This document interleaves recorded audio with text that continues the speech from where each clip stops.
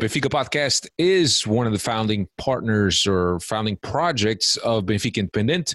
BenficaIndependent.com is a site where you can find tons and tons of content, our podcast included, Brinco do Batista, Benfica FM, along with audio recaps of games, a lot of podcasts about Modalidade, if that's your thing and you want to keep up with the Modalidade, but you really don't have the time on your schedule to watch the Modalidade on BTV. You can now catch the recaps and also Modalidade talk on Benfica Independent, along with a lot of opinion articles, all independent, everyone with their own opinion. There's no agenda between Benfica Podcast, Benfica Independent. The only thing is that we just want what's best for the club. Benfica Independent is also on Patreon with 2 levels of support, one at 2 and one at 5.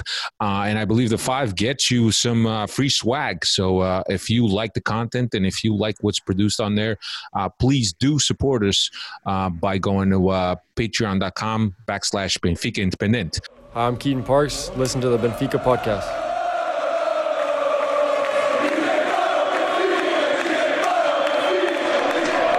Ser benfiquista é uma crença.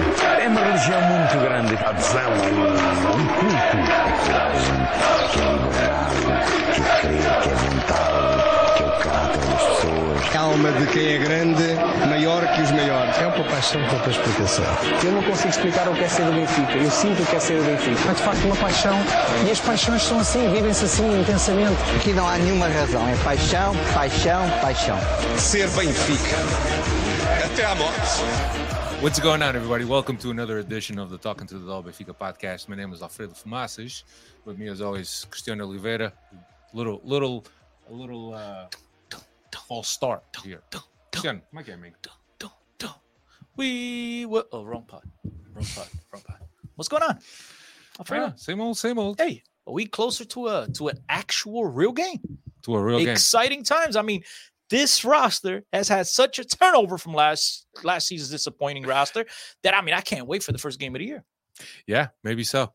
With us, we don't have Dave. Dave can be with us tonight. We wish him well. Love you, Dave. Love you.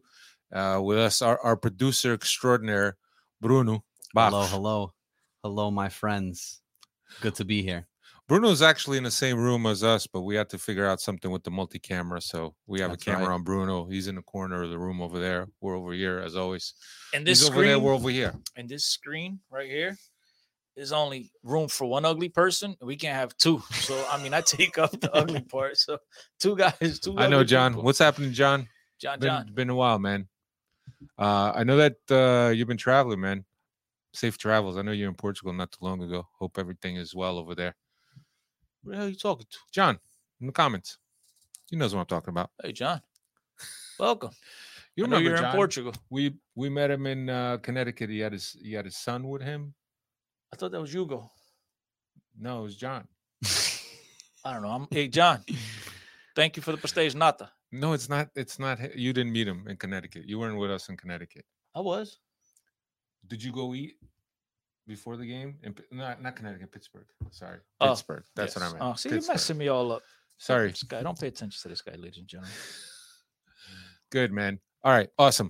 So, but John, welcome anyway, John. Appreciate it. You know what I mean? I hope, thanks for sharing the kid and, not sharing, thanks for introducing the kid to us. And I hope he's doing well. Yeah. How's that? His son was a big fan of Salvio. Oh, nice. Yeah. No, yeah, I don't know if you met him. He was at Red Bull also. We met him shortly at Red Bull. Anyway, welcome Taylor. Welcome everybody. Sergio. Taylor Swift. Hey Sergio, when are you gonna be back on Twitter, brother? What Sergio? Já foste. Já foste. Onde é que estás, pá? Why? Well, he's not on Twitter? He got suspended. Nah, him getting suspended. I don't believe it. I do not believe it. Why couldn't you use that Champions League credits that you had with all those views to get on Twitter, bro? But why did he get suspended? He got suspended because I think he used copyrighted material. Nah, not him. Já foste? He's a media whore, you know. Já foste. Yeah, I'm surprised Já foste is home right now watching this rather than like jumping in front of a camera somewhere in Toronto. Já foste. Miss you, brother. Yo, by the way, Já foste. I got to wear this 1908 Benfica shirt because you don't send me any new gear. What are you waiting for? How many shirts has he sent us? Like at least 2. Not enough because I ain't wearing them. That's why you got to do your laundry, bro. Anyway, welcome to our podcast, episode number 413. Tonight, Benfica played the last two games of their preseason. We'll have some thoughts on those games. We're getting ready for also the Champions League. We'll have a preview for you next week since the game happens on Wednesday. But we're going to talk market also. Benfica signed another player, which, Cristiano has the scouting report from straight from Italy on Mete. I don't know nothing. Mete. So here we are. Welcome, everyone.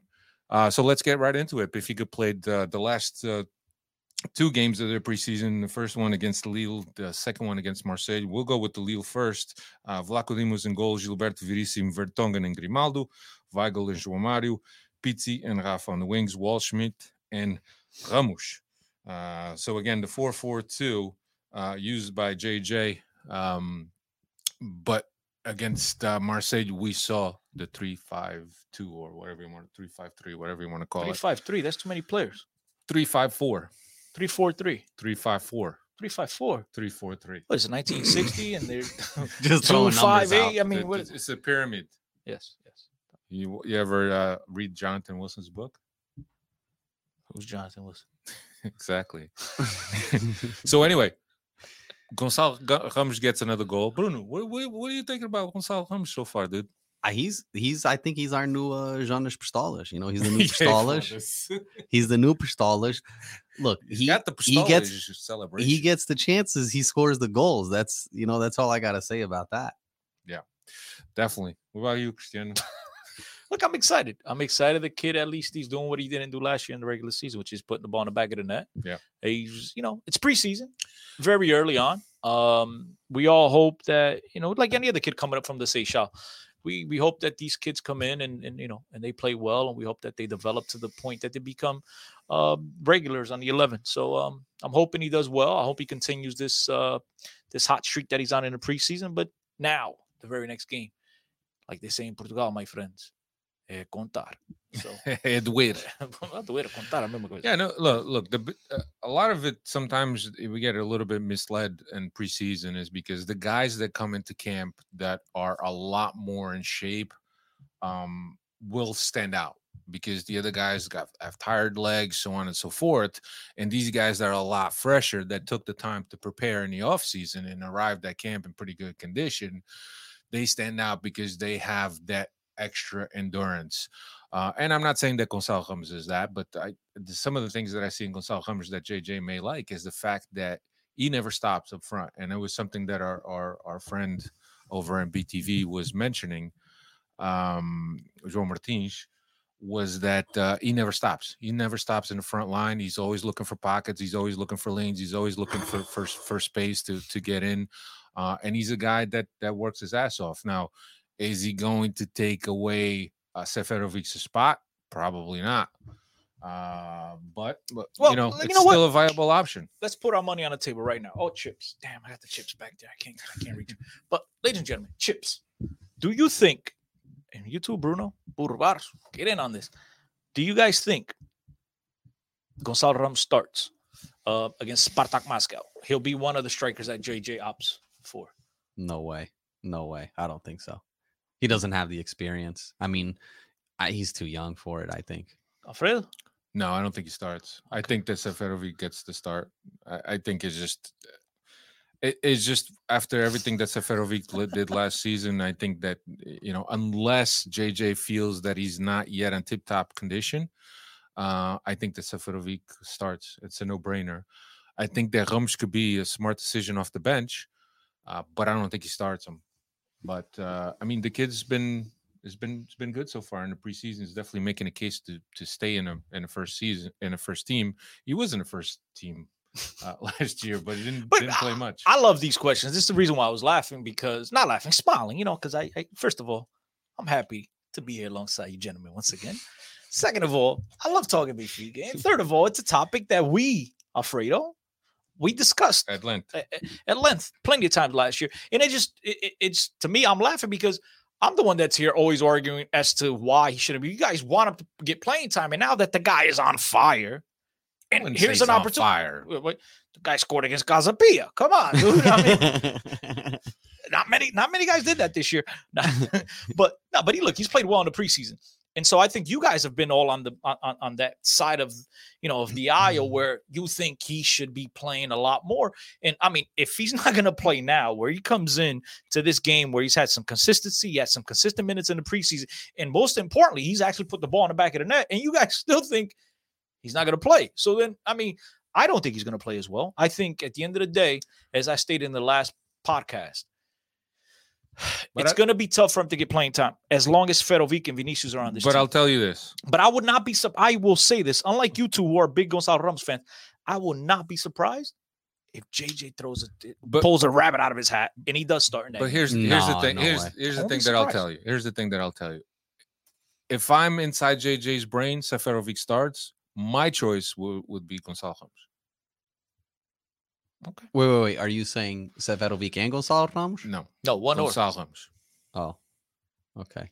Well, whoever is the forward up front, he's going to obviously play a supporting guy.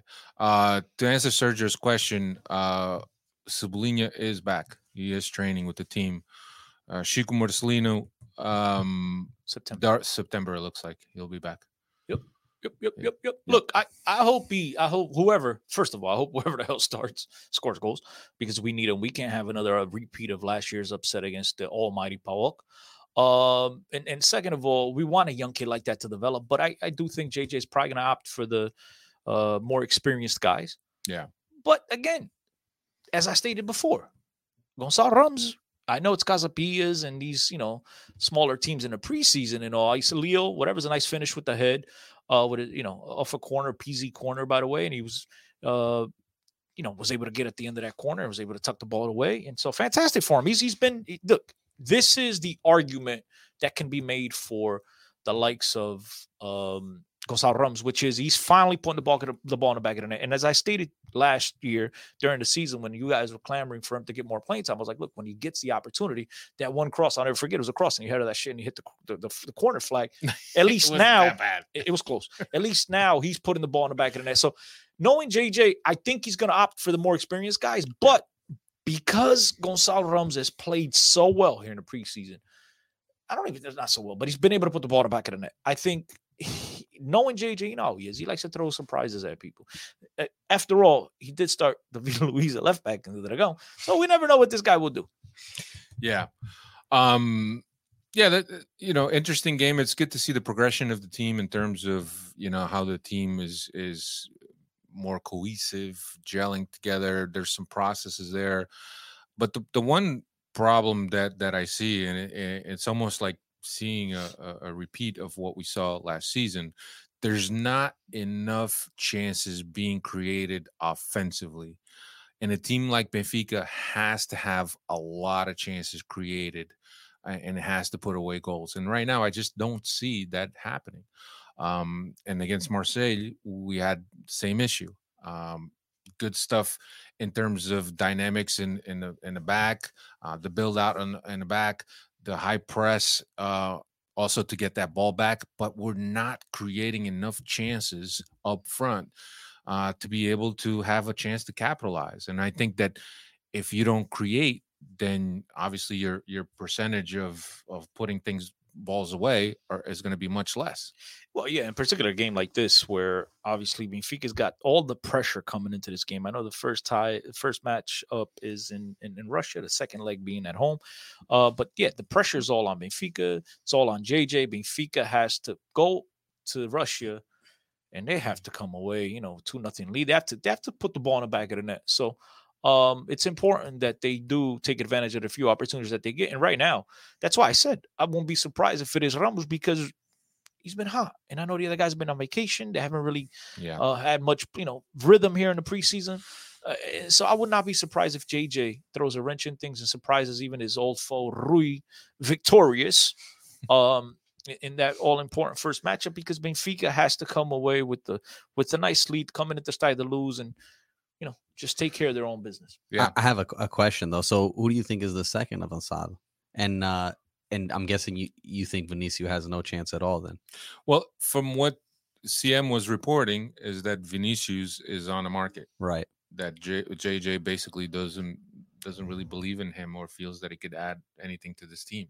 Look, I do think I will not be surprised, let's just say, if both Seferovic and Vinicius, by the time September rolls around, these guys are both out. One thing, Seferovic had they had a good season last year. Say what you want. He finished second behind Pot for leading goal scorer in Portugal. He had a lot of ups and downs, but at the end of the day, he scored goals. And as I mentioned before, he was our most consistent goal scorer last year. Then he went on to have a fantastic Euro. So Benfica, I think that they missed the boat 2 seasons ago, well, 3 now, when he scored 31 goals and they didn't sell him. But his stock is higher now. That's what I don't know if his stock is high, but that it might be whatever. But his stock now. The point is that this is one of the last opportunities, unless the guy comes into the season and scores a boatload of goals and his stock even raises even higher because he got the World Cup next year. But this is one of the final opportunities that Benfica is going to get to transfer someone like Seferovic.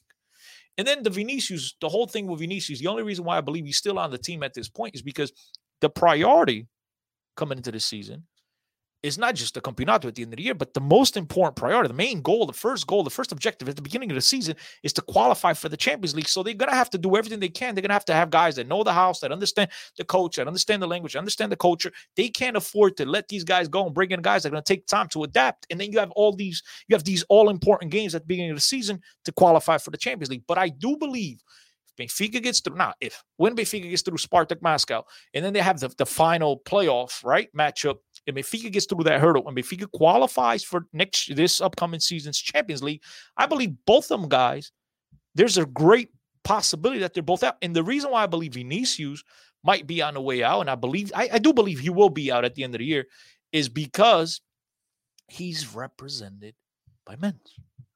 Just like last year, I know, guys, look, we're all sitting here. We're all Benfiquistas. We adore our club. But I know all of you have the same reaction. At Tottenham. Like, what the? Vinicius at Tottenham. Like, had it been a Wolverhampton, okay, fine. At Tottenham. So if Aurelius could, where am I going? If Mendes could pull off such a move, I would not be surprised if Vinicius is on the move by the time the transfer window is right. I think, there's a great possibility. But at first, they have to qualify for the Champions League. Sergio was asking about Paul Bernard. I think that Paul Bernard, and if you heard last week's podcast, I'm surprised by Paul Bernardo. He's been the big surprise for me in terms of the young kids. I think that JJ could use him as a utility player. I don't know if he's going to be using him at right back, especially when Almeida and Gonçalves are going to be back. And then at 8, he's already mentioned at the end of the Marseille game that he's got plenty of guys that play in that 8 spot. But I think he's a kid that has talent. He has bite in him. He has technique. He's already shown that he could play a little bit of right back. To me, he's an upgrade over Gilberto. But still, it's not his natural position. So we'll see what happens. Guys. As I've sit here, I think every single podcast this preseason so far, it's preseason. I mean, this is when JJ's go. Whatever coach, you name the coach. This is when they're going to play their young kids. They're going to play the kids that they know a lot about to see what they're on. They're trying to understand these players. They're trying to get to know these players better. And look, I'm pretty sure he surprised JJ, and he's proved that in case of an emergency, he could play that position. But as you mentioned, Andre Almeida should be back. You got Diogo Gonçalves. You have the almighty Gilberto. You know what I mean? There's a couple of different options ahead of him. But this is the time to play these kids. It's in preseason. If he's not going to play these kids in preseason, why even have them on the main team after all? I get it. I understand. So you can't read too much into it. There's always a Taças da Liga and those stuff games like that. But even then, I think for Taça da Liga, look, right now, Benfica, I think combined, you might not have anything great. But right now, Benfica has 3 first-team right backs. Diogo Gonçalves, Andre Almeida, and Gilberto. I don't know if I would consider Gilberto a first-team right back. Why? Where's he going? Well, I mean, in terms of capabilities, does he have the skill to be a starter? Is he going to be on the right main? back? He's on the main team. He's going to be on Benfica's main squad. Hopefully not. Why would we carry 3 right backs? As of right now, he's on Benfica's main squad. Ship him off to Brazil. Bro, Alfredo, whether we look, there's I think you and I could go up and down that roster and say ship, and we'd be left like 4 guys. But I just don't, again, there's other options ahead of him. Look, I'm glad that he's going to look in preseason. Gil Diaz also had some minutes in that. Another guy that could play a left back and he could play a right back. So that's right. And Jetson, I mean, we got like 20 different options. I mean, come on. Yeah, and as we start seeing JJ's first cuts ahead of this Marseille game, when Benfica traveled down to where did Benfica travel to play Marseille? Was it Algarve? Algarve. Yeah, they traveled. So there was there was a roster. Yeah, there was a roster list that went out, and you're starting to see the roster how it shapes up. Obviously, there's some guys that are injured, not going to be able to make the team, but still, the Marseille game, we finally saw, the 3-5-2. Wait, was it the Marseille game? Yeah, the Marseille game, we saw the 3-5-2. 3-5-2 or 3-4-3? 3-4-3. All right. 3-4-3. It depends. But look, I know it. Whatever. Keep going. Yeah, no, it was interesting. It was interesting to see Taarabt as a second forward, a position that he's a lot more natural than he is as an 8. He is a guy that with talent and creativity to play in that position that can find the holes. I just don't know if he has the mobility to play in that second striker role. Who's that? Taarabt. I know he's your favorite, but you don't think Taarabt has the ability to play in the second in that false line? He has the ability. I just don't know if he has the mobility. I look, but because here, okay, if I'm playing Adel Taarabt, that if me personally to get the best out of Adel Taarabt, that's where I would play him in that false 9, that free roller. Okay. But it's very important that when you're playing him, that the same thing doesn't happen last year to the few occasions that he did play as a false 9, which was you had guys in the midfield that had no ability to get the ball to him, and it's clueless because then he has to drop back in order to get the ball. If you have a Weigl, you have a Maite, you have these types of guys that could get them the ball, I'm comfortable with that. But if he's not going to get the ball, then it's pointless. But think about this, right? Mm-hmm. Let's do a trip through memory lane and the teams that JJ has had as a second forward. It's always been guys that are very mobile in terms of the ground they could cover behind that forward. And I don't think that Taarabt has that mobility to fit in this idea. That's where I was going with that. Okay. I think the aggressiveness, mobility, think about Lima. He's a true 10. He doesn't have that aggressive motor. Think about Lima. Yeah, right? I understand. Think about Saviola. Yes, all guys that could get around, all guys that their motor doesn't stop.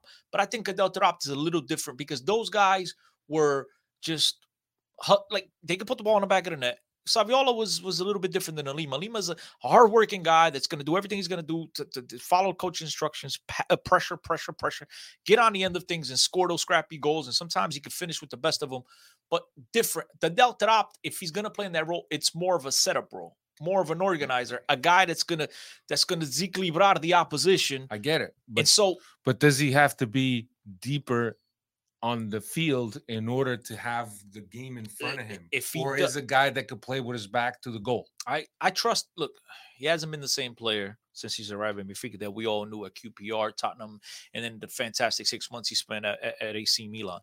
I trust that he can do it, but again, it's important that you have someone in the midfield that's able, like a João Mario, right? Who's it going to be? I've been told it's going to be Maite and it's going to be João Mario. The guy on the odds, the guy on the outside sitting and looking in is going to be Weigl. Again, I have to see that in order to believe it. But from what I understand, that's going to be JJ's preference. That's who he's going to opt first.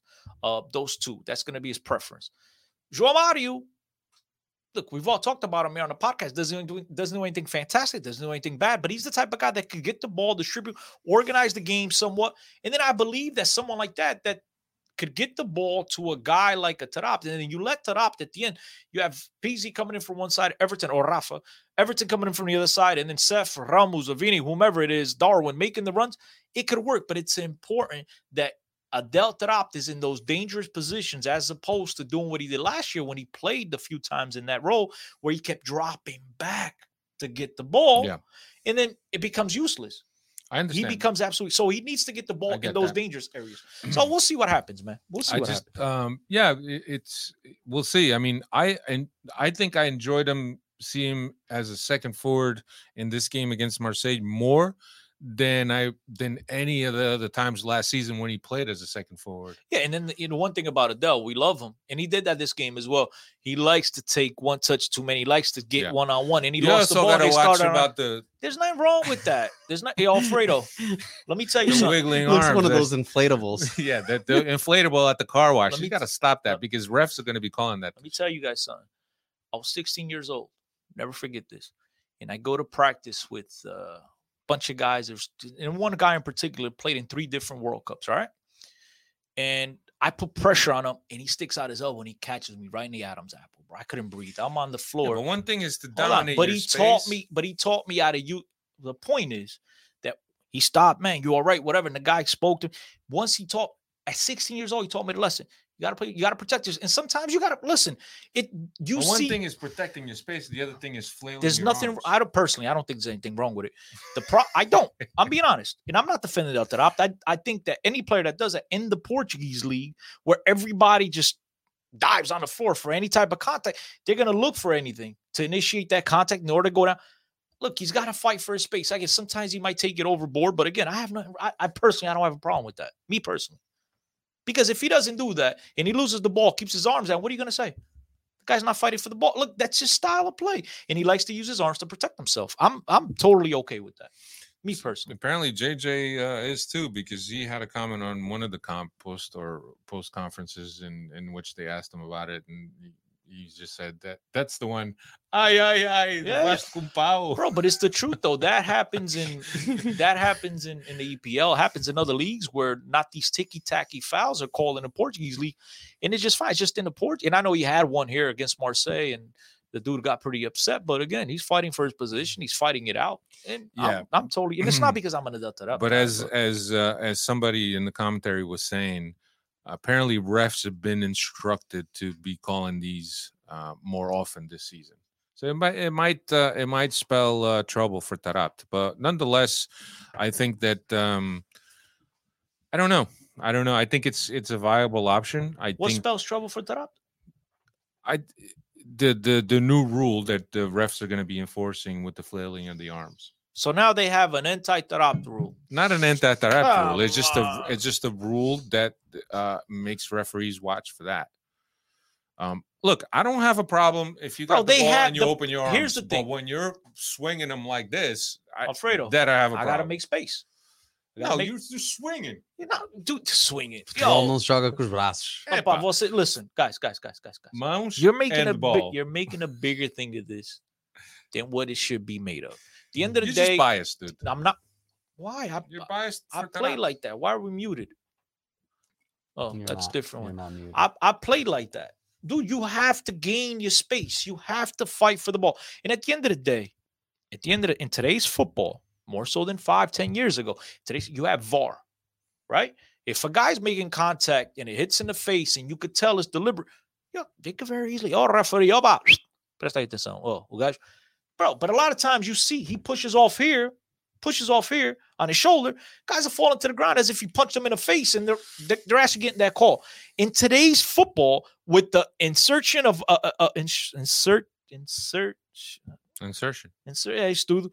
a VAR, right? There should be no room in football for that. They could absolutely monitor it at all times. Yeah. What's up?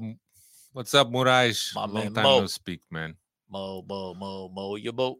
Yeah.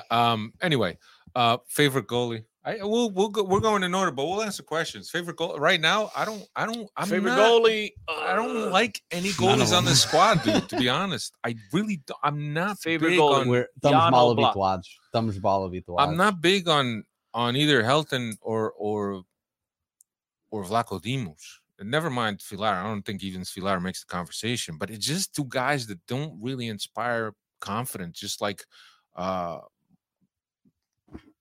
used to do, Ederson used to do. Even what's his name? Moraes, Artur Moraes. He was a guy that I liked and that he inspired confidence. But Jesus. I don't know about Elton Late, man. Let me ask you guys a question. And then you guys say I'm biased. But I have a very simple question.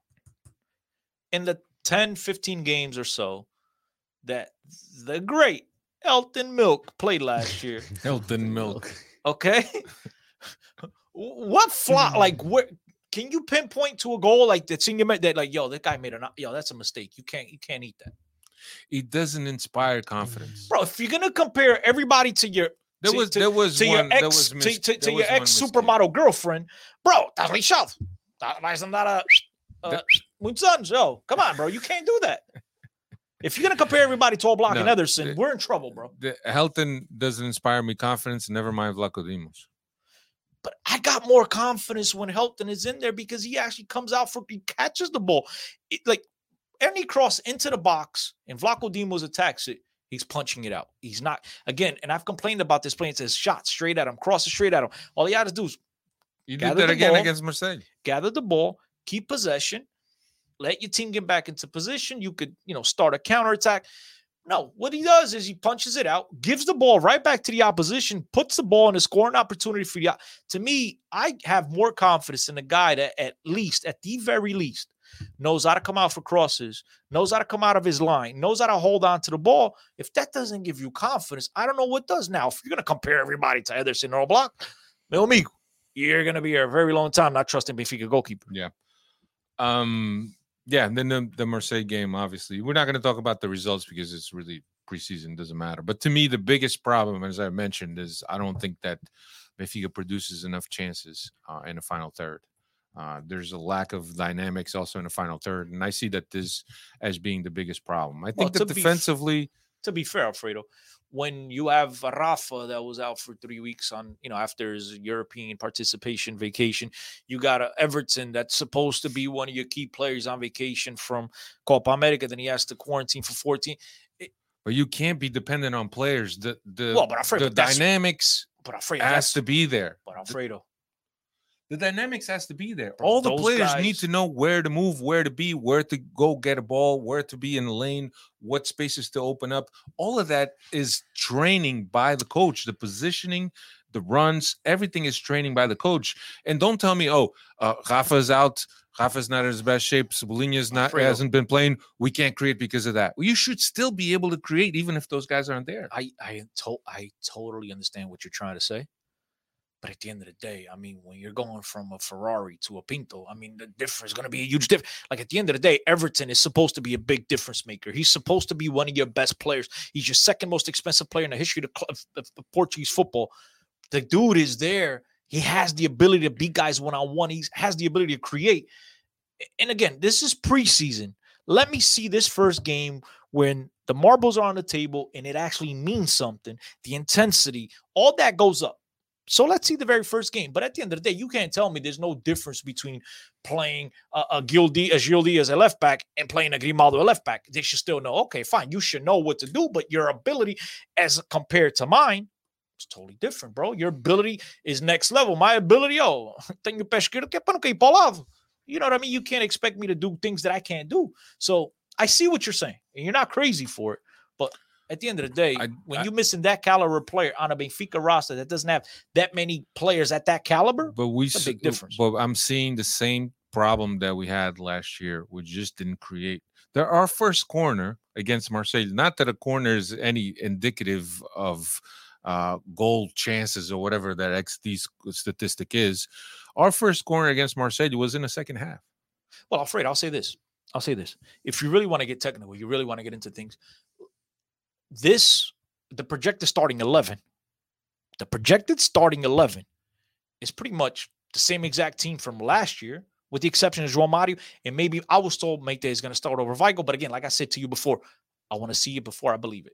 But João Mario is going to play. The difference might be take out Del Trapt, insert João Mario in his position. So in a team that had a lot of deficiencies last year, a lot of holes, and as you said, we struggled for huge portions of the season to create opportunities. Well, guys, if the main addition to this club is João Mario, you can't expect the team to change much from last season. Now, I think what Benfica is banking on and what they're hoping is that the Darwins of the world aren't as bad as they were last year. They're hoping Everton doesn't take 8 months to assert himself. Right? They're hoping that Rafa is a little bit more consistent. They're hoping that having the 3 guys in the back and Verissimo now in house, they're able to play their system. So, I mean, that's what they're banking on. Because if you're really looking at what should be so different from last year, the only difference is João Mario. It may be Maite. It's the only difference. Everything else is pretty much the same. Still going to be Grimaldo. Still going to be most likely Diogo Gonçalves or Gilberto on the right. You're going to have the three guys in the middle, Vertonghen, Verissimo, and Otamendi. Up top, Seferovic or Vinicius, right? For now, at least. I told you that JJ doesn't want Vinicius. No, but right now he's playing. Right now he's going to play. Right now he's going to play. You know how long he played against Marseille? That's fine. What's his name? Seferovic.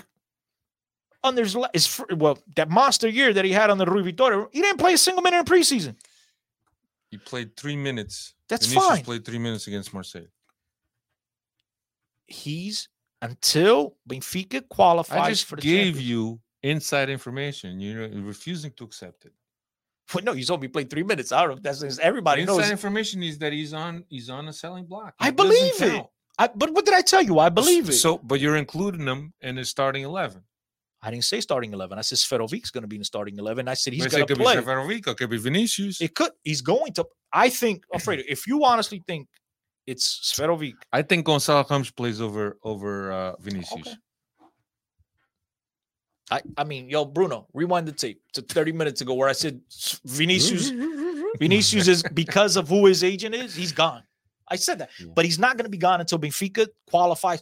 If Benfica qualifies for the Champions League, there's going to be a boatload of guys leaving. There's going to be a boatload of guys, not boatload, but there's going to be guys leaving, and there's going to be guys coming in.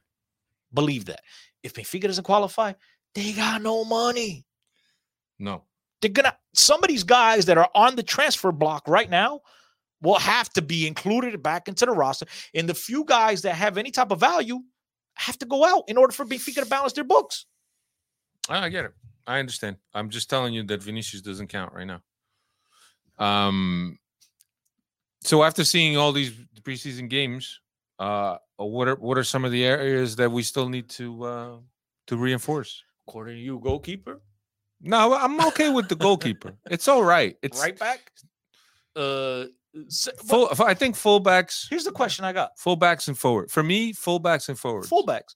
What? I got a huge question. If we're gonna play a 3-4-3, a 3-5-2, who's our? We got 33-plus-year-old center backs. We have another 24, 25-year-old center back who's always injured. He's been injured a lot since he's arrived from Santos at Benfica. Who's our fourth center back? Morato? Or Ferro. Okay, again, we need another fourth center back. So then you got in the midfield. Is Maite really the answer? I don't know. We shall see. We'll talk about Maite in a little bit. But for me, I think that forwards and fullbacks, not necessarily multiple of them, but I think forwards? we need a killer up front. We need a matador up front. We need a guy that's going to put the ball in the back of the net. We got Pino, bro. Scored 2 against us last. I'm not sold on Pino. As a matter of fact, I think he's going to. We got Vini go. I think whether we have a legit matador, no, we don't. But I think we have 5 viable options, at least right now. Alfredo, I'm talking about today as we do this podcast.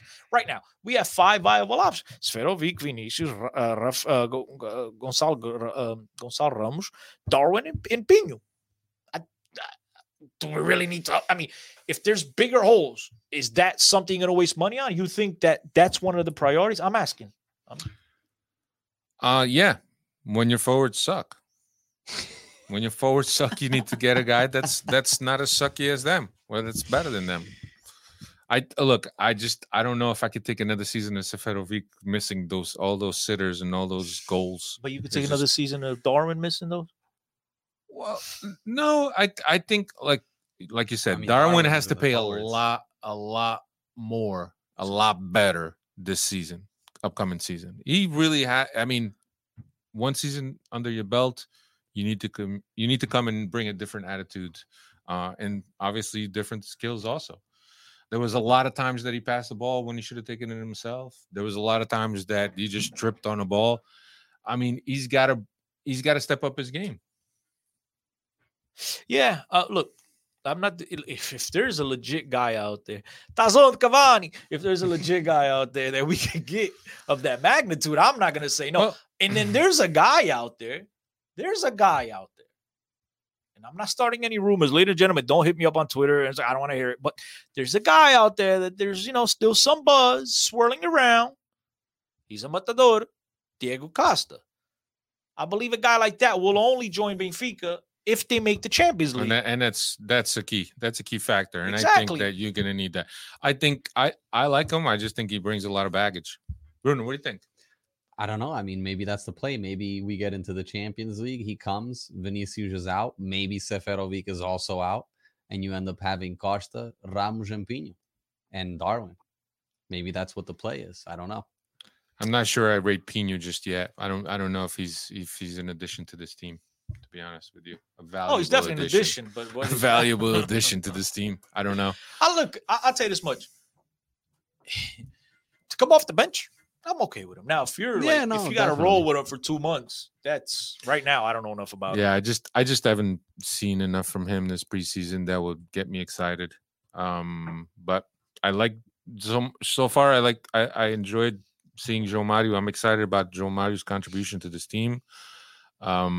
Just because I feel that that's a player that fits more within that role that JJ wants. Maite, which Benfica just signed, 27-year-old defensive midfield, French midfield that Benfica bought from Torino, 7 or 8 million. I don't think they have divulged yet what the value was. But from what I've seen, physical guy that JJ was looking for. When he was asked in a press conference after the Marseille game about him, he said that it was a guy that brings qualities to the defensive midfield role that the players that he has right now don't do that. And he spoke about Weigl and Florentino specifically for that 6th position. And he said that what Maite brings is he brings that physicality. He brings that presence in the midfield where players might be intimidated to go into those areas. Which he's not too far from the truth, obviously, but we'll see, man. He's a guy that has bounced a lot on loans. He's a guy that Torino fans were happy to see him go, but from the things I've seen on YouTube and obviously it's YouTube, I'm encouraged by what he can bring to this team. Now, JJ said that he's been 9 weeks without working out. So how long does it take for him to get to speed? He's definitely not going to be available for the game against Spartak. I'm pretty sure he's not going to be in shape against Spartak.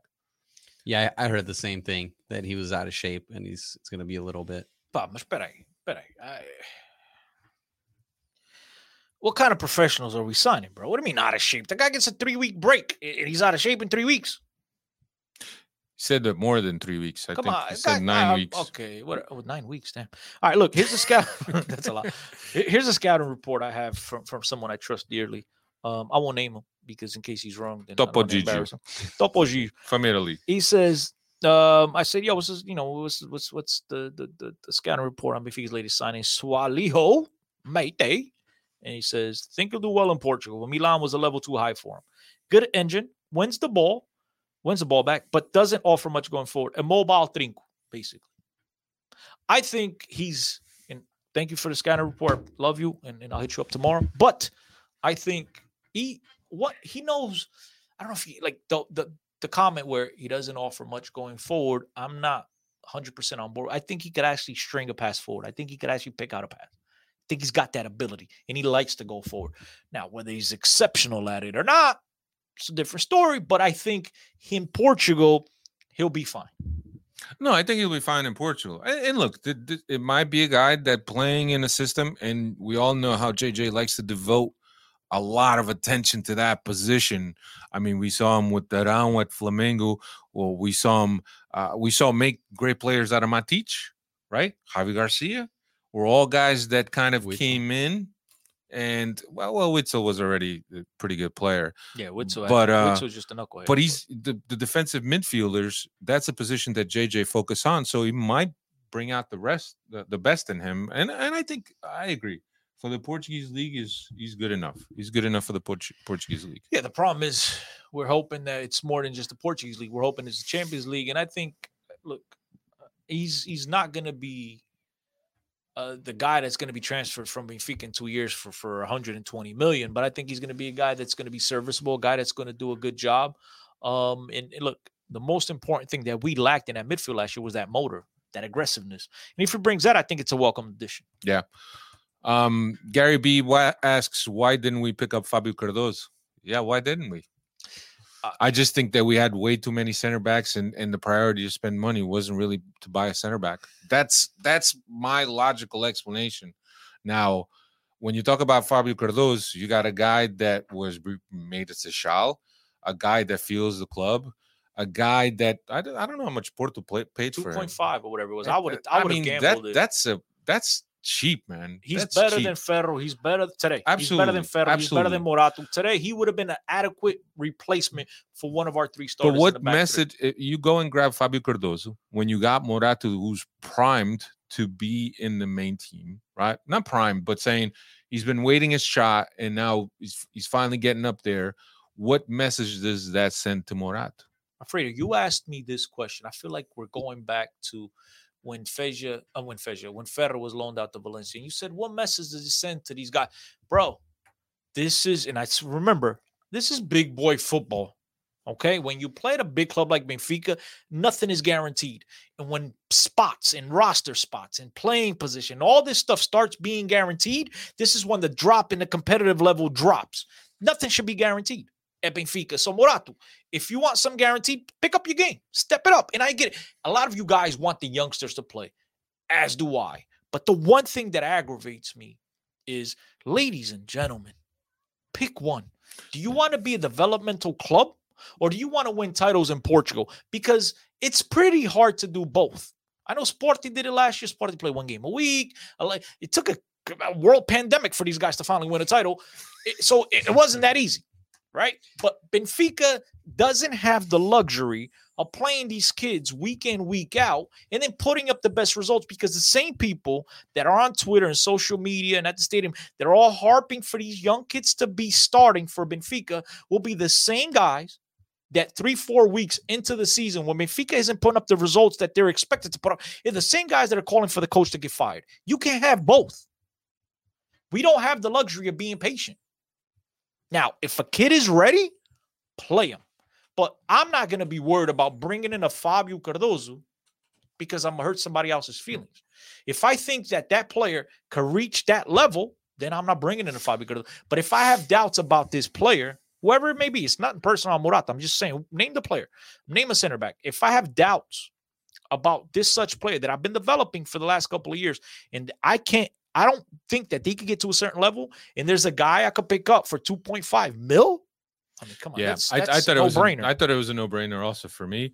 But like I said, looking at the depth chart in that position and understanding that you have limited resources and you rather spend your money elsewhere, I get what the move was. But to me, it was a no-brainer. It's a guy that was made in Seixal, a Benfiquista, and now he's joined Porto. And I'm pretty sure he's going to have success there. Well, the problem I have, and this is not your fault, right? But the problem I have is when you tell me, well, Benfica's got a budget, whatever. You just spent 100 million. You mean to tell me 2.5 mil is a lot? That's what's going to break your back. No, but the priority is elsewhere. But for 2.5 mil. What's to say that we didn't attempt to go after him and then we just got beat out by Porto? I think he would have chose Benfica. That's what I think. This is a diehard Benfiquista. I think you would have chosen Benfica. That's what I think too. I just thought the priority, and I think I've been saying this for the past couple of weeks when we talk about Fabio Cardoso, is that the priority was elsewhere in terms of how the money was going to get spent. You spent 100 million last season. You're in the red right now.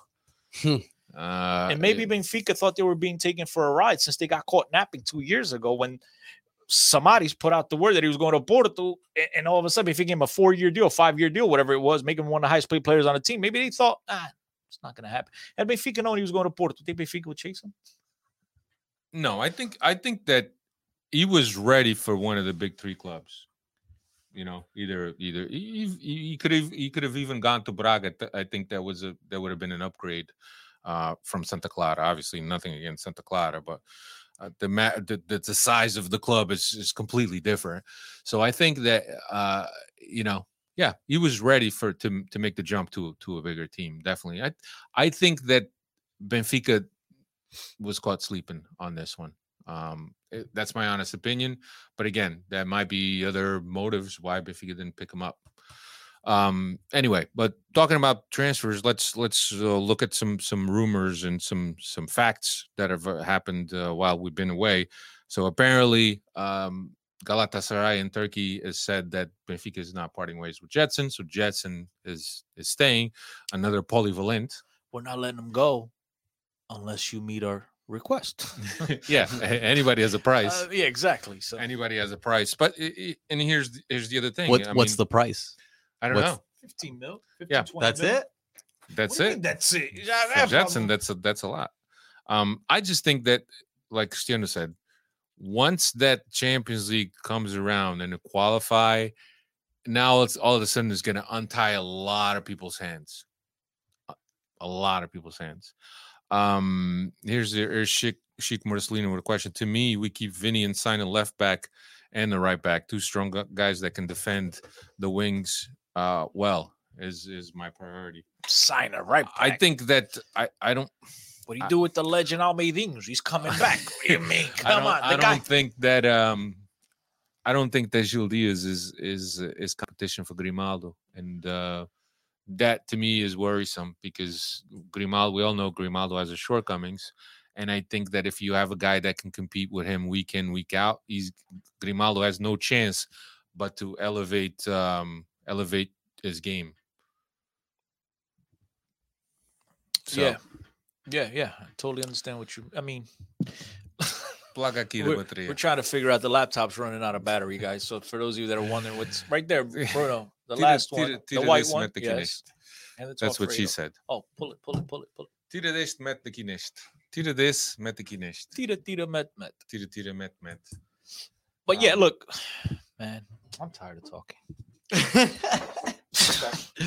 So apparently Jetson is staying.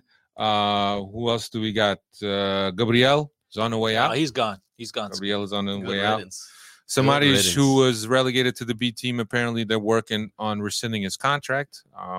It wouldn't surprise me that if he stays in Portugal. My God, he loves Portugal. There will be a funeral reception in Portugal if Samaris is gone at Benfica. You're going to see the protests. Yes. Manifestações. I mean, I like they had this these past few days, right? How many people were there, Chris? They had 15 people, and at least 7 of them were waiting for their kids to come to practice.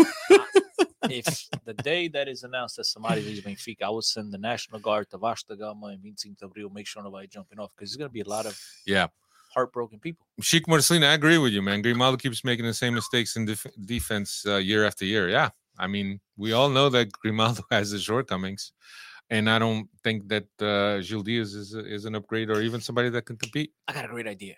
For those of you that want to know my thoughts on Grimaldo, go back to 3 preseasons ago, back this time, like 3 years ago, and then go to the second year and the third. And I don't think it's changed much. Yeah. Don't crack on Gil. Gil is from my hometown. Don't crack on the guy. That guy gets a pass. I don't, Chico. I don't think he's much of a competition. To be honest with you, I haven't been impressed with him. Who? Gil Diaz. Come on, it's impressive. He made it from my hometown to Benfica. That's impressive. Gary B says give somebody a position as an ambassador at Benfica. I don't know about that, man. No, I don't know about that either. Just cut your ties. When you decided to, as Cristiano mentioned, when you decided to sign him, you give him a hefty contract, and that needs to come out. Yeah, but if he's making him an ambassador, I don't think they're gonna keep paying him the same salary. He wants to play, dude. You think he goes to a rival? No. In Portugal? I think he ends up at he may end up at a Guimarães or something like that. In Portugal? Yeah.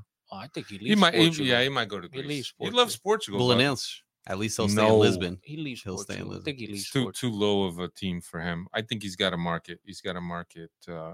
Dude, he's an international player. He's not currently an international player, but he's a player that's featured for Greece. Yeah, look, ain't nobody tripping over to sign him, tripping over themselves to sign him. But I do think as that a free agent, even as a free agent, but I think that there's teams in Greece and other leagues. And again, depends on his agent, how good his agent is. But I'm pretty sure that there's other spots that the guy could get some playing time. Yeah, Sheik Marcelino was saying Lazaro from Inter and Reinildo from Lille are good.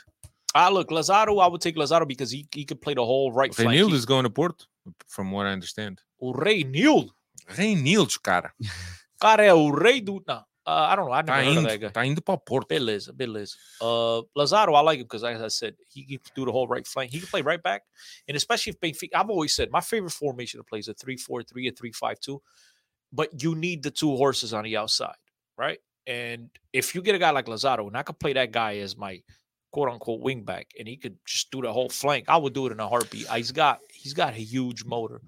And he's a very interesting player, so I would absolutely take him. The prospect of playing in the Champions League is something that is going to attract players. Nobody wants to not play European ball. And when you get to share a locker room with the legend André Almeida, it looks like Alpha Smith is on the way to Guimarães on a loan with a 1.5 mil option, and Vlaco Dimos is generating interest from Lille.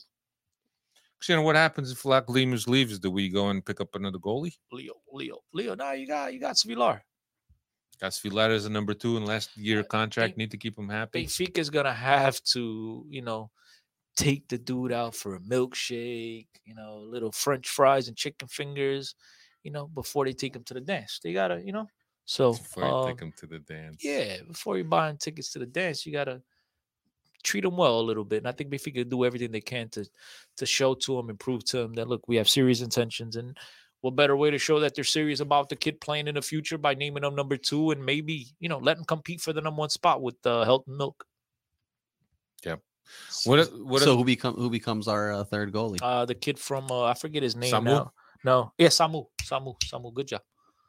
Samu is the guy that Benfica. Samuel Soares, I think his name. Yeah, is. Benfica. That's his name. Benfica will be interested. They're Samuel Jumpe. What questions do you guys have for us that you haven't already asked as we get ready to close out the podcast? We'll let that air out because it's about a short one. It's been an hour already. 10-15 minute delay.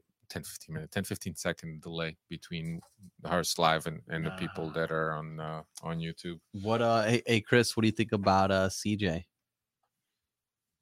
What about him? CJ Dos Santos? Yeah.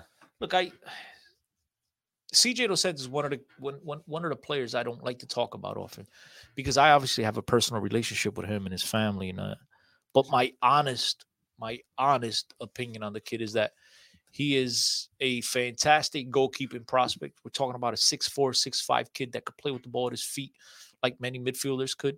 He's agile. He's quick enough. He could absolutely play that goalkeeper position, with the best of them at that age group.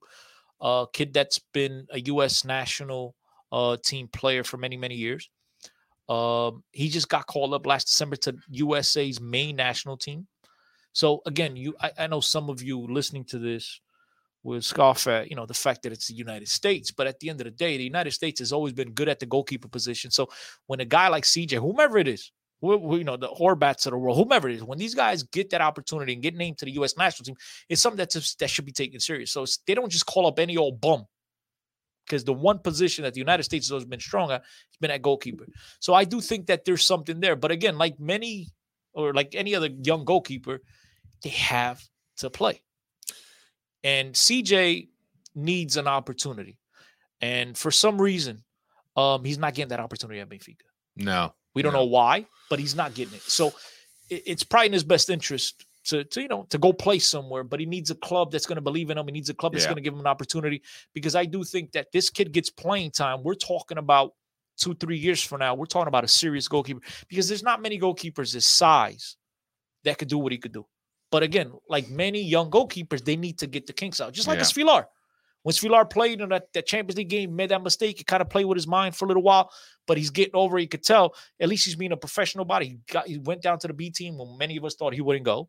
He's been playing with regularity in the B team. He's, his performances picked up week after week, and he kind of worked out the kinks. And CJ Dos Santos, who I have the utmost trust and belief that this kid will be legit in a few years, but he needs to play.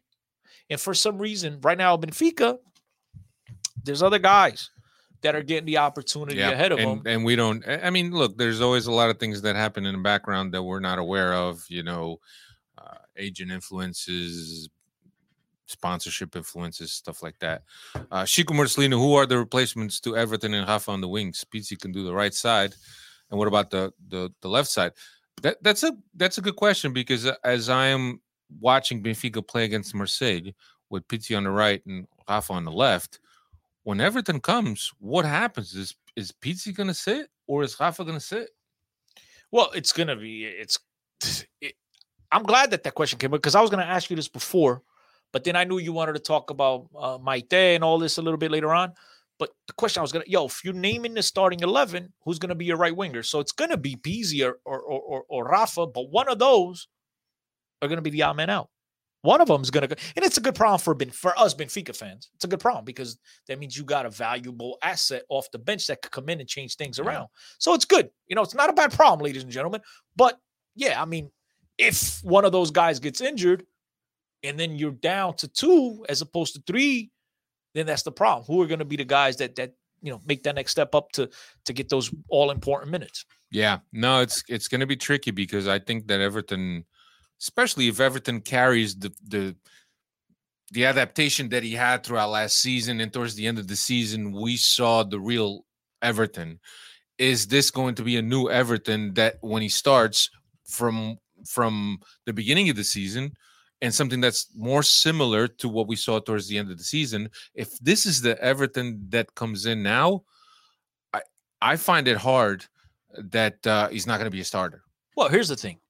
Also, when you're playing this 3-4-3 system that JJ is playing in, or if you go to a 3-5-2, you really don't need the 2 wingers in a 3-5-2, because you're going to have the 3 guys in the middle. Let's just say you got the 3 guys in the back. You got Gonçalves on the outside, Andrezinho on the right, Grimaldo on the left, the corridors. Then you got João Mario, Weigl, and Meite in the middle, and then the 2 strikers. You don't really need those wingers. So you could get around it that way. If you play a 3-4-3, you could also play, let's say Everton gets, God forbid, gets injured and he's out for an extended period of time. You could play the Darwins of the world. You see that Darwin likes to tuck in on the left, so he'd probably take that role. He could play that role, because when you're playing that 3-4-3, there isn't that much of a defensive responsibility or much of a role in that place. So you can play a Darwin. You could play maybe Gonçalo Ramos. You could play a little bit different. But now in the old school formation, a 4-3-3, or you're playing a 4-4-2, then especially a 4-4-2, because then you got the 2, and it's going to be Rafa or Pizzi. One of them has to sit. Everton's going to be on the other side, and God forbid one of those guys gets hurt. You're going to see the Gil Diaz of the world. You're going to see maybe Grimaldo play the left mid. He's going to have to move things around. But right now, off the top of my mind, there aren't many other options. I mean, you got the kid Paulo Bernardo. Could he play on the right mid? He's more of a center guy. Yeah. But if he can play right back, I like to believe he can play right mid. We got Jetson also. For now. Yeah. Chico Marcelino, I agree with you, man. I thought that Waldschmidt was a little bit of a disappointment last year, especially a kid that came so highly touted as a great talent, German national team player, Maine national team player. I thought that he went down a little bit, but I mean, can we scrap all of last year in terms of performance? Because if JJ said, we were affected by COVID, blah, blah, blah, blah, blah. So maybe we could scrap all of that and we'll see a new Waldschmidt. I don't know, man. I'm kind of pulling for him. He's another guy that gets lost in the shuffle. He does get lost in the shuffle because there's so many options. Look, we just named 5 strikers and we didn't even mention him. I always thought of him as really more of a second. Yeah, I know, but either way, we still didn't mention him. Yeah. And we talked so much about that op. Yeah. But the thing about about Waldschmidt is and we talked about it last year, Alfredo. I thought that he would get a little bit more involved in the play. He's more of a striker than he is a false 9. Yeah. Like a guy that combines. Yeah, he's like Jonas was a false 9. He could come back, get the ball, I thought Waldschmidt was again, last year was last year. We'll see. We're gonna have to clean the slate on these guys. Yeah, we do. And we'll see. Maybe with the addition of a João Mari, what am I saying? And get that the middle of the park shored up. Maybe these guys play a little bit freedom a lot. They don't have to worry so much about getting back, because I know that plays on players' minds, having to get back defensively and do those roles. Maybe we see a different Waldschmidt, but from what I seen last year, I thought he was a guy that could get a little bit more involved, and he didn't. So in my book, at least going into this, he's more of an out-and-out striker than he is a guy that can link up play. Yeah. Nunduk is asking what player. We're answering your questions, by the way. So if you have any questions, please type them up on the chat. What player do you realistically want to see at Benfica this summer? That's a tough question. Al-Musrati for me. And I know what my day. I'll still get Al-Musrati. The thing on Musrati, right? Yes, you're picking up from Braga, but for the amount that they were asking, and I think it was like 20 million that they were asking for him, you're picking up a player, but all of a sudden you're funding their ability to get a couple guys that can make a huge difference in their squad, and they can make their squad extremely competitive. I do like them. But either way, they're competitive. I mean, look, here's the thing. You're right, but it's not with $10 that you're going to get another Al-Musrati. He's going to be a difficult player to replace as well. Right. But what did they get him for? But who cares? That's not our concern. Yeah, no, it's not. I'm just saying, 12 mil. You'll be subsidizing 12 mil. Alfredo, whether it's us, somebody else, and they go get Al-Musrati, they're going to be subsidized. It is part of football. 12 mil plus, come on, bro, the Moreirense legend, Chiquinho. I mean, it makes, you know what I mean? 12 million plus Chiquinho and the right back. I wouldn't do João Ferreira. Come on, you almost had the U.S. I mean, the Italian national team goalkeeper Matias Perin for João Ferreira. Now you're gonna send him for Al-Musrati.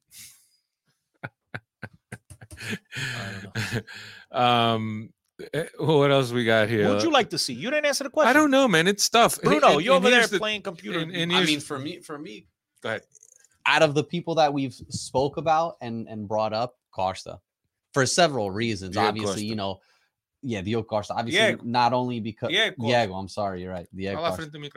Not only because that's behind the scenes. He would bring value, I think, to the team. But you know, it's been said before, it'd be a nice matchup to see him versus Pep again. And I think bro. I think it'll also bring a little bit of visibility to the Portuguese league. You know, you're going to bring a little of that Spanish rivalry into Portugal. Spanish. Well, yeah, that's where the rivalry started. Pep versus Costa. No, when he was at Braga, but nobody knew about Diego Costa at the time. Yeah. No, I think that there's a lot of teams as they approach the final stages of their preseason that there's going to be players that they're going to be cut.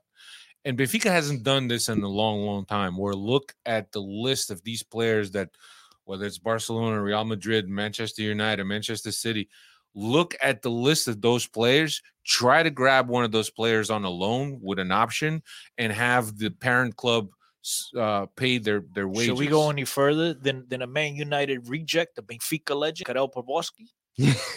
Yeah, well, that's what I'm saying. But Alfredo, I agree with you. Get the Saviolas of the world. I agree with you 1,000%. But right now, I don't know. The atmosphere in the club is not something that I want to leave a club like that. When I'm pretty sure a lot of players leaving the Manchester United is a Real, they have other options, right? And again, Champions League. But the Champions League. Again, as I stated at the beginning of the podcast, this is all going to boil down to if Benfica qualifies for the Champions League. I believe there will be players leaving, there will be players joining, but Benfica has to be amongst the big boys if you want to go in those plantes, if you want to go to those rosters and pluck away, you know, the region. I know that right now you could get Philippe Coutinho for like 20 million, but then you got to pay his $14 million salary. But you can well, that's the trick. The parent club has to shoulder some of that the salary obligations. Yeah. Chico Marcelino, if Luca Waldschmidt was a Seychelles Academy product, he would get the Jota treatment and get loaned to some Alaves. Valladolid. That's the vida, yeah, I mean, look, he wasn't. They invested a lot of money on him. He wasn't impressive last year. I'll say that. He had a couple moments, but I think he wasn't the player we all anticipated he was going to be. But again, we could say that about Darwin. We could say that about Everton. The only guy realistically that came in last year and lived up to the hype was the great Gilberto. No, I'm joking. It was Otamendi. And even Otamendi at the very beginning, he had a gaffe, whatever, but then Otamendi asserted himself.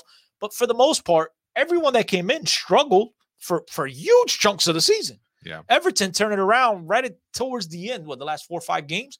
That's when you kind of pick things up, and we hope that that's the Everton we see coming into this year.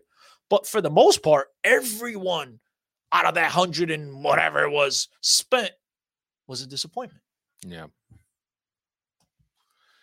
Yep. No, I agree with you. Let's see what else we got.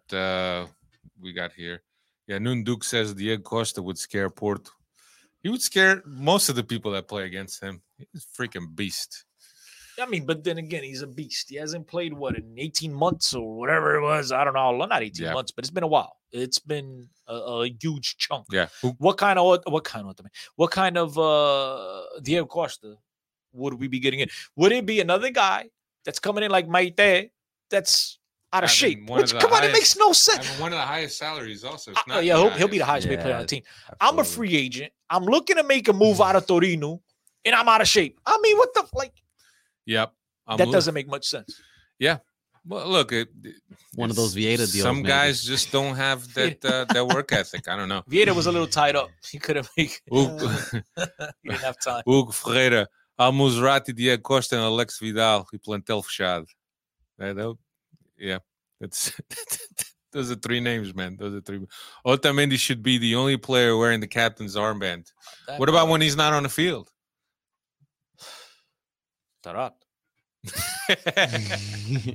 Come on, guys. We all know. You guys, see, I love you guys, but Hugo, thanks for chiming in, by the way. Appreciate it. But come on, we forget. Capitan Almeirinhos. He's back. He's going to wear the armband. Yeah. I don't know, but JJ does things differently. I'm better with Almeirinhos than Pizzi, to be honest with you. I don't know. I don't know. I can't stand Pizzi. El Capitan. Non posso com a cara dele, pá. The greatest right back in Benfica history, bro. Dude, I'll tell you this much. After Veloso, he's probably got the long. He's been there 9 years. You were talking too much before, and I lost my train of thought because I wanted to ask you. Because you were talking about me talking. There is a succession plan in terms of Benfica understanding what they have in their background or the B team that could step up for somebody. And Nelson Semedo was an example of that, where you let Maxi go, and all of a sudden everybody's we don't have a right back. Because you mentioned before inside news, right? Vinicius only played 3 minutes. Nelson Smith that preseason played 0 minutes. No, he didn't. Yes, he did. He played here. No, what are you talking about? He played at Red Bull. That was the first time we saw him, and you said you were impressed by him. He did. No, Tarap too. The first half, then he got subbed out. Never played again. Man. Remember at halftime? Let's not bring that sub. He got subbed out at halftime. Never played again for like 5 years. But yeah. Look, what's the dude's name? That year, I think he Smith got injured, and they brought up a kid. He played 1 game. He was champion. Never Clesio Guarco, something like that. Clesio, that's the guy. That was the guy. Yes. And now he's playing in like Russian or Thailand or something. Is he even playing? Yeah, something like that. Anyway, but what's the success? Look, it's a succession plan. Yeah, I don't look, Alfredo. Look, man, and I hope they're not listening to this over there at the Loser Say Show, but I think majority of these people don't know if they got a job tomorrow. I mean, they don't know when the lights are going to be shut off on them at any point. So I don't know, man. Yeah, I don't know. Hugo says there he's in Belgium. You're right. He's in an obscure league. I know that. What'd you say? Belgium, Russia, Thailand. It's close. It's right there. China, Russia. It's all a flight away. Yeah, right that's there. it. Right. Anyway, that is all we got for you next week. Bruno didn't say much, but we like it that way, right? Yeah, that's it. What do you mean? You don't need me to say a lot. Bruno was controlling our comments, so if the comments weren't put up, blame Bruno. Blame Bruno, Hugo. It's the only reason why Hugo's are being up there, because he knows them personally. Of course. Who doesn't Hugo know? But anyway, next week we'll be back. We'll preview the official start of the season for Benfica, the game against Spartak Moscow in Moscow, yes, and also the start of the league, which starts that weekend. Sporting will play Braga this weekend. So Portuguese football is back for the Super Cup this Saturday or Sunday, and they will have people in the stands, from what I understand. So according to the way I see this, as long as it's not Benfica playing in any of these finals, you gotta have people. If Benfica's playing, nope. Is that what it is? Is that what I'm getting here? That's what it feels like. Right? I had the same thought today when they announced that the Supertaça was 16,000 fans. Where's the Supertaça being played? Coimbra? Coimbra or Leiria? I was being sarcastic about Coimbra, but Coimbra or Leiria or Aveiro. I don't know. I don't know why they stopped doing it in Aveiro. That was always maybe it was always the Supertaça place. I don't know. Maybe Hugo can tell us. Hugo's got the inside information. Don't know his elbow from his pinky, man. Yeah. Anyway, so that's all we got for you. Thank you, all 10, 11 people that were watching us live, man. We appreciate you. We hit a little bit more than 11. I know. Alfredo's being a Debbie Downer. I appreciate you, Aveiro. My hometown. Yeah. This is to celebrate. Dude, you cannot say that Aveiro is your hometown when you're from a little fishing village down the coast. Is this guy? Are you like serious right now? I can't say that is Lisbon. The dumbest comment. I can't say that Stubble is my hometown. That's the dumbest comment you've made in the history of the Benfica podcast. Oh, and you said some players should play sometime. How is Aveiro your hometown? How? Let me ask you a question, my man. You're from Gafanha. How was that Aveiro? Hometown of Gil Dias, by the way, Benfica player. Don't get that messed up. Here's a question for you. So Gil Dias is also from Aveiro in that case. Hold on. You were born in Jersey, right? All right. What town were you born in Jersey? It was St. Michael's. Where were you born? In Jersey. That's it. Doesn't matter. Here we go. I was born in Livingston. Yes. Okay. Yes. Where's Livingston belong to? Is it not New Jersey? Yeah. No. I thought you were going to tell me. To a town. No, I thought you were going to tell me like, oh, you were born in Livingston, but you say you're from Newark, and I was going to say, yeah, because I was raised in Newark. I was born at Hospital Aveiro. Oh, get out of here, bro! I'm not from Livingston, though. I was born in Livingston. I was born in Hospital Aveiro. In my hometown, because they didn't have hospitals in my hometown. In my hometown is 10 minutes. What this guy's laughing like every city in America's got a hospital. Every town in America's got a hospital. Come on, you guys say something. Newark has a hospital. This is a conversation that's you guys are just going. mad. Take care, everyone. You're not from Aveiro. You're mad you're not from Aveiro. Later.